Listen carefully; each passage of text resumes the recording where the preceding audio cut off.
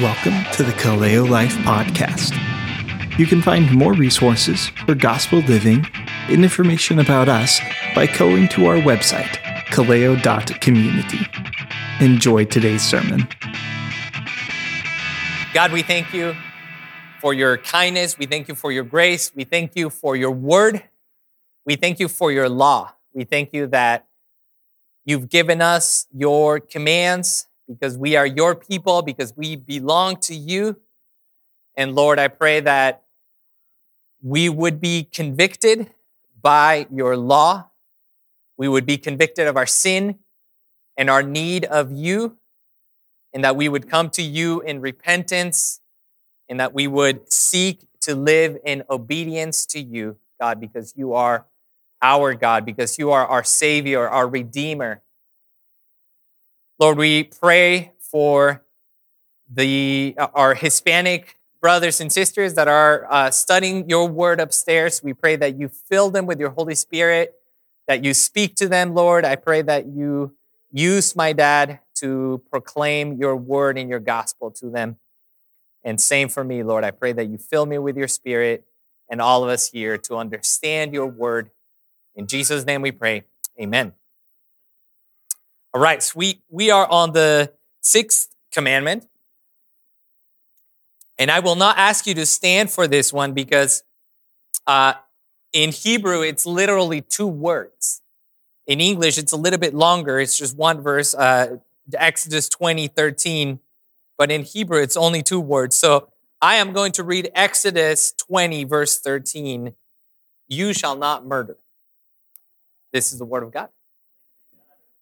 All right, so we have a very stark, clear command here for us. You shall not murder.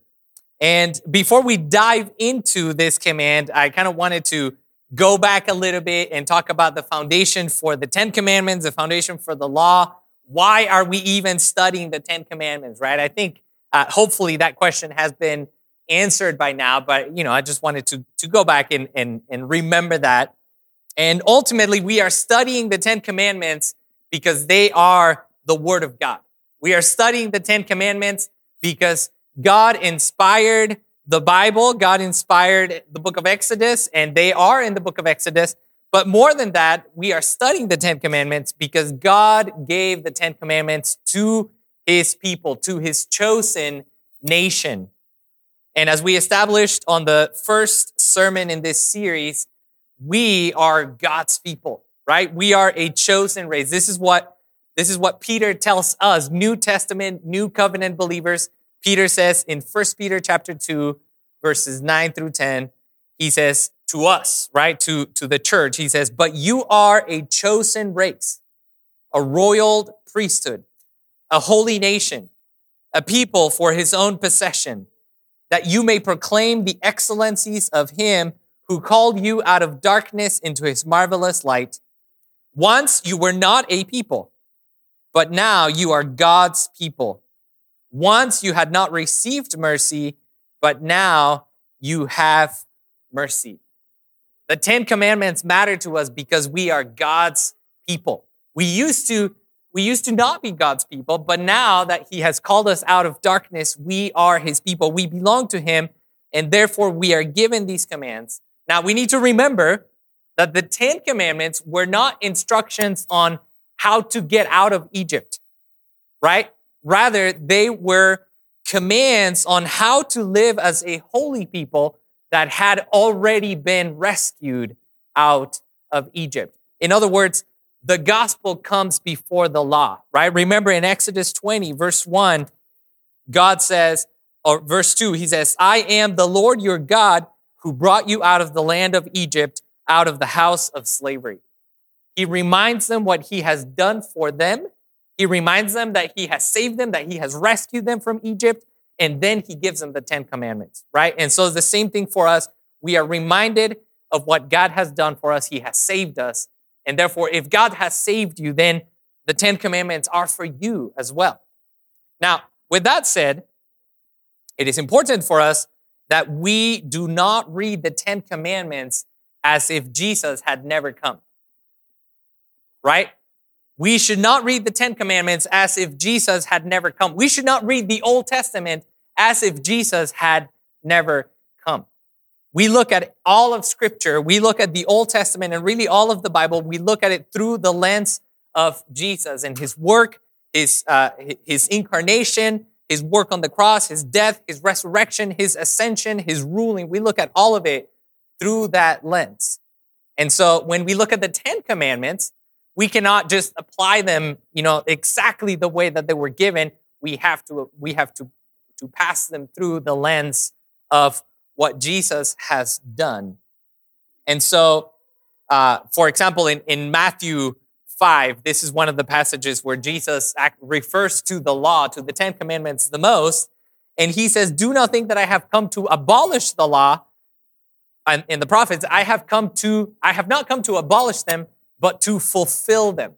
So Jesus right there is saying that he did not come to abolish, to put an end to the law, but rather to fulfill it. And I think there's a little bit of confusion about what does fulfilling means. And so some people believe that fulfilling means to put an end to something, but that would be kind of contradictory, right? It would make Jesus to be saying, "I did not come to abolish the law, but to put an end to it." Like, wait a second, that's just a contradiction, right? But some people have suggested that the meaning of fulfilling is to give a true or complete meaning to something, or to provide the real significance of something. And so in other words, Jesus is saying, "I did not come to abolish the law, but to give the true and complete meaning to the law."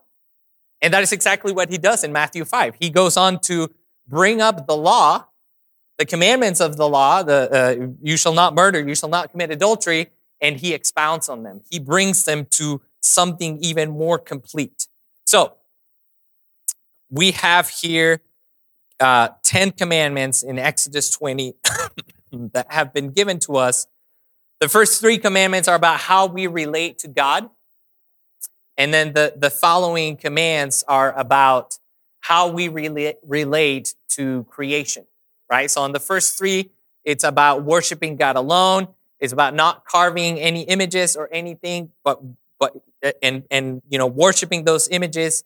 The third command is about bearing God's name properly, right? If God is our God, if we are his people, then we have to bear his name properly.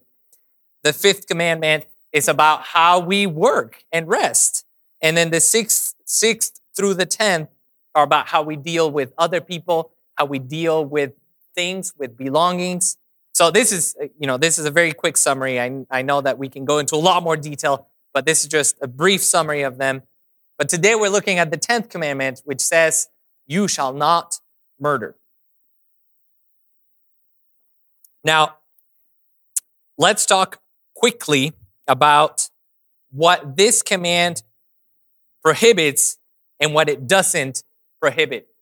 And I'm not going to go into detail in these things. Each one of these topics is complex, and an entire sermon could be devoted, or an entire class or article could be devoted to each one of these topics. But I'm just going to mention them in passing because our focus is something else here. So this command does not prohibit self-defense. In other words, in the Old Testament, in Exodus, after this law is given of not committing murder, there are further laws that provide the ability to defend yourself, to defend your family, to defend your house, and in the process, someone not that you should want to kill someone, but should you happen to kill someone in self-defense, that is not a breaking of the 6th commandment. Another thing that we see in Scripture, we see it in the law, but we also see it in Genesis 9, is that the 6th commandment is not talking about capital punishment. In other words, when we only read the command as "you shall not kill," that could be a misinterpretation because kill is more of a general term. But if we read it, "you shall not murder," then it means that it is referring to specific instances where life is taken, and capital punishment is not one of those instances. In fact, in Genesis 9, God basically establishes capital punishment. Now, again, I know these are difficult topics, and I'm happy to discuss on them afterwards, but right now I'm just stating what it does not prohibit and what it prohibits. Another thing that it does not prohibit is the killing in war. So God himself told the people of Israel to go and wage war against certain nations. God himself told the people of Israel that they should go and kill or take the life of all of these nations that had reached out basically the limit of their disobedience to God. So what does this law prohibit then? Well, this law prohibits intentional murder. It prohibits premeditated murder, right? It prohibits when someone is thinking about how much they hate someone and they plan on how to kill them. Or maybe they don't necessarily plan on how to kill them, but they see someone on the spot and they really hate them and they end up killing them. It also prohibits negligent homicide. In other words, it prohibits you from killing someone by negligently doing something or failing to do something. So to give you an example, there's a law I believe it's in the book of Exodus, where it talks about an ox. And it says that if your ox rams someone and kills them, you have to put the ox to death. And all of us are like, oh, wow, I don't think I'll ever have that law apply to me because I do not have oxen. But then it says that if you fail to put that ox to death and it gores someone again and kills them, then you are guilty of murder. Why is that? Well, because of your negligence, right? Because you knew that this ox was able to kill people, and in fact, it had already killed someone, and you failed to kill this ox. Another interesting case where this law applies is where the people of Israel are commanded to build fences around their roofs to protect their neighbor, right? All of this is rooted in love of neighbor, and they're commanded to build fences around their roofs so that someone wouldn't accidentally fall and die. And if they fail to build fences around their roof and someone falls and dies, then they are guilty of breaching the sixth commandment. The sixth commandment also prohibits, I think I covered I covered those things. So in our day, this, of course, prohibits abortion. It prohibits suicide. It prohibits euthanasia, and it prohibits homicide in the first, second degree, all of those things. And again, this is not the emphasis that I want to take today. I realize that abortion is a huge topic. I realize that suicide is a huge topic. Euthanasia is big. But again, I don't want to spend all of our time talking about these things. I just want to say that if we take the sixth commandment at face value, these things would be prohibited prohibited by the word of God. So if I'm not headed this direction, what direction are we headed then? Well, I want to expound a little bit more on why murder is forbidden. Why is it bad to kill people? Why is it bad to abort babies? Why is it bad to murder someone or to negligently take the life of someone else? Why is human life valuable? And the reason that murder is prohibited is because man is created in the image of God. In Genesis 9, after the flood, God establishes a covenant with Noah, and in this covenant, he establishes that he would require a reckoning for the life of man. And then he says, whoever sheds the blood of man, by man shall his blood be shed. And here's the reason that he gives. He says, for God made man in his own image. The reason why God requires the reckoning for the life of a person is because God created man in his image. The reason why God forbids murder is because human life has value because of the Creator, because of God who made humankind and God who made all living things, right? And ultimately, all life has value because of God, the Creator. And so human life should matter to us because human life is valuable to God. And now just a quick point of application here before we move on. If humans are valuable because we are created in the image of God, this means that no human life is better than other human life. In other words, I cannot say I am a more important or more valuable human being than that person over there, right? Because if what makes my life valuable is that I am created in the image of God, then it means that I don't have any more right than someone else to say, oh, my life is valuable, but yours is not, right? We cannot judge by saying, well, you have different politics than mine, or you think differently than mine, you have a different religion from mine, or whatever it is the case. If they are created in the image of God, which I will argue, and I hope you agree with me, that all humans are created in the image of God, then everyone's life is equally valuable. Ultimately, we are created in the image of God, and they are valuable in the sight of God because of his mercy. Right? If you think about it, why would God place such value upon us? And if we're honest, we can just say it's because of his mercy.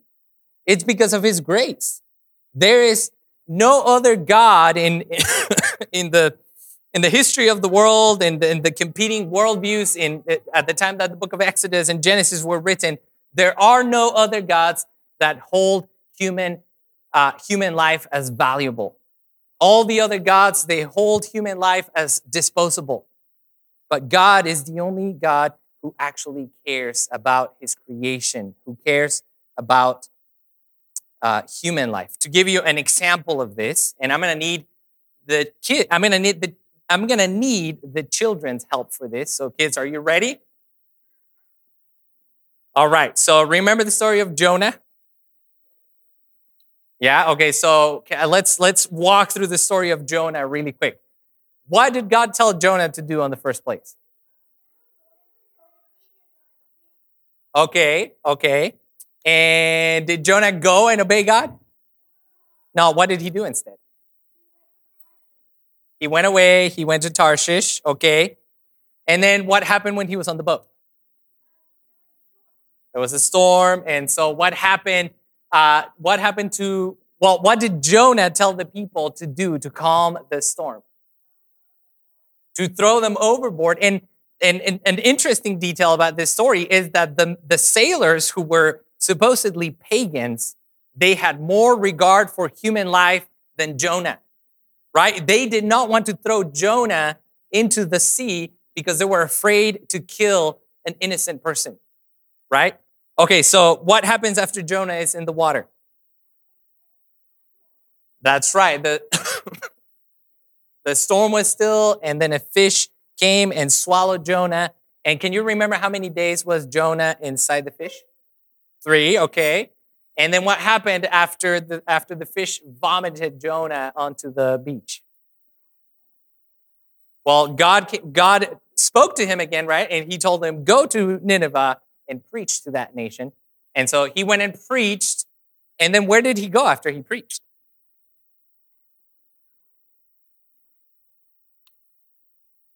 What's that? Yeah, so he went next to the city, at a safe distance, because he was so sure that God was going to destroy Nineveh, that he went up to, say a hill or somewhere, and he went out to look how God would destroy Nineveh. Do you think he liked the people of Nineveh? No, Jonah hated the people of Nineveh. And that's why he went up and sat down to see how God would kill the people of Nineveh. And then when he saw that nothing happened, he was so angry. And God asked him, Jonah, do you do well to be angry? And he's like, yes, I am so angry that I want to die. Right? So Jonah, again, did not love his own life. He was so angry that he wanted to die. And then what did God send for Jonah? He sent a plant. And so how did Jonah feel after the plant was covering him from the shade? He felt so good. He was so happy. But then what did God send after that? He said a worm that ate up the tree, and then Jonah was extremely angry again. And this is the point. God was teaching Jonah a lesson about the importance of human life, about his mercy, about his love for his creation. And listen to what God told Jonah. Listen, he told him, "Do you do well to be angry for the plant?" And he said, "Yes, I do well to be angry enough to die." And the Lord said, "You pitied the plant for which you did not labor, nor did you make it grow, which came into being at night and perished at night. And should I not pity Nineveh, the great city in which there are more than 120,000 persons who do not know their right hand from their left, and also much cattle?" God was teaching Jonah a lesson and was saying, you care so much about this plant, but you are willing for 120,000 people to die? And God is saying, I care for these people because I created these people. I want to have mercy on these people. And so the reason why we do not murder, the reason why the sixth commandment is important is because God cares for human life. God cares for those he created in his image. And he cares so much that God became a human in the person of Jesus. Jesus became flesh. He humbled himself. He became like one of us. He became like a servant. And if man is created in the image of God, Jesus is the perfect image of the invisible God. And God cares so much for his creation. God cares so much for his people that Jesus was crucified and murdered by sinful, lawless men to forgive sinful men and women.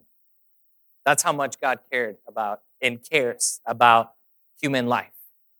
He cares so much about human life that he sent his son Jesus to be murdered so that us who have sinned against him would be forgiven.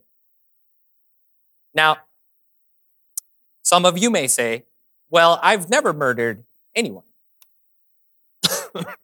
And I would hope so. If you have murdered someone, please come talk to me. We need to have a conversation.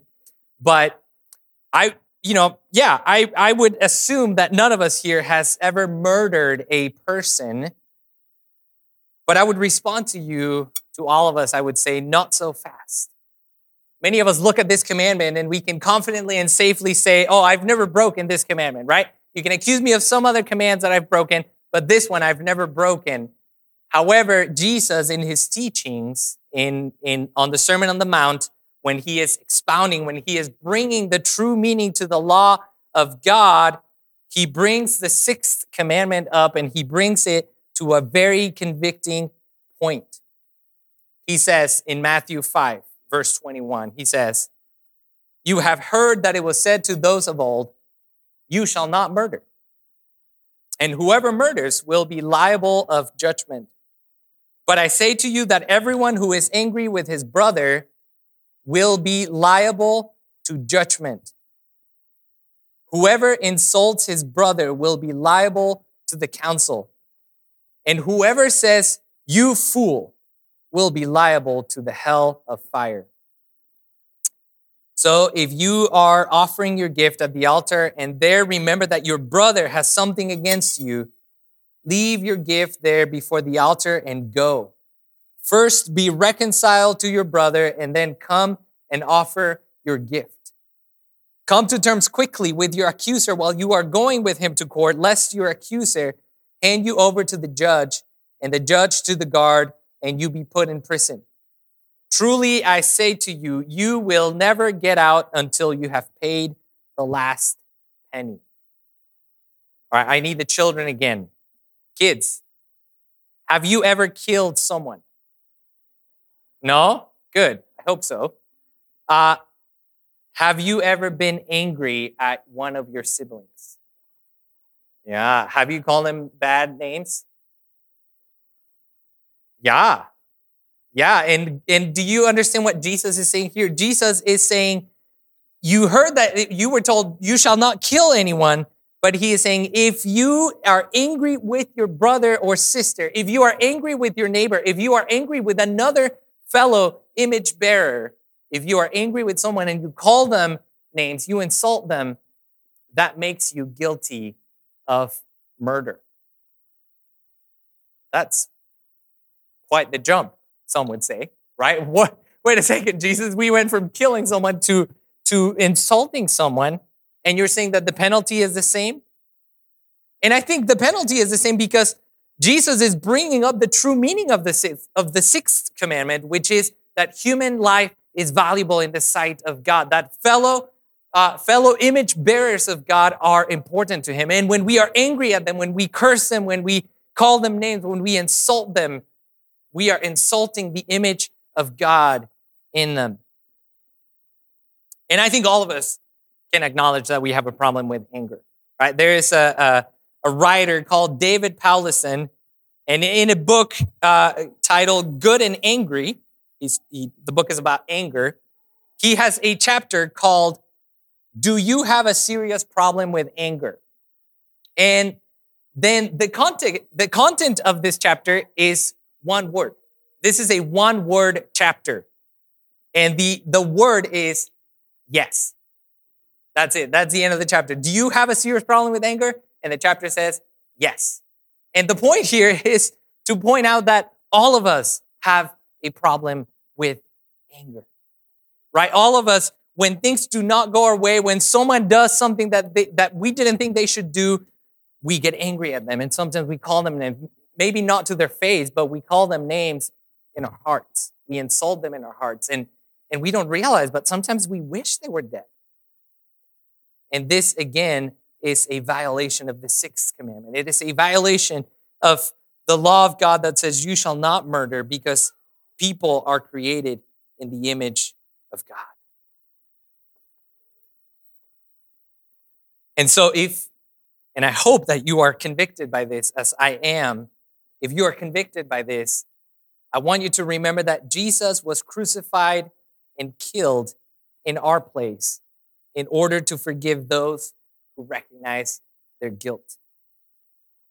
Those who repent and those who trust that Jesus' death is enough to forgive us for the murder that we have committed in our heart against our fellow humans. And those who are forgiven because we trust in Jesus, because he has saved us, because of his grace, because of the Spirit that he has given us, those who are forgiven actively battle against hatred.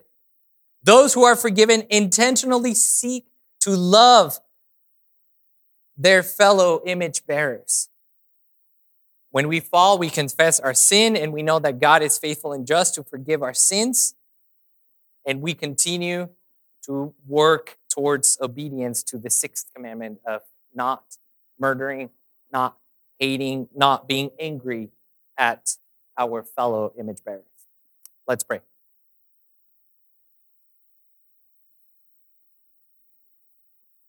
God, we thank you for your love. Lord Jesus, we thank you that you became flesh. You became a man fully bearing the image of the invisible God.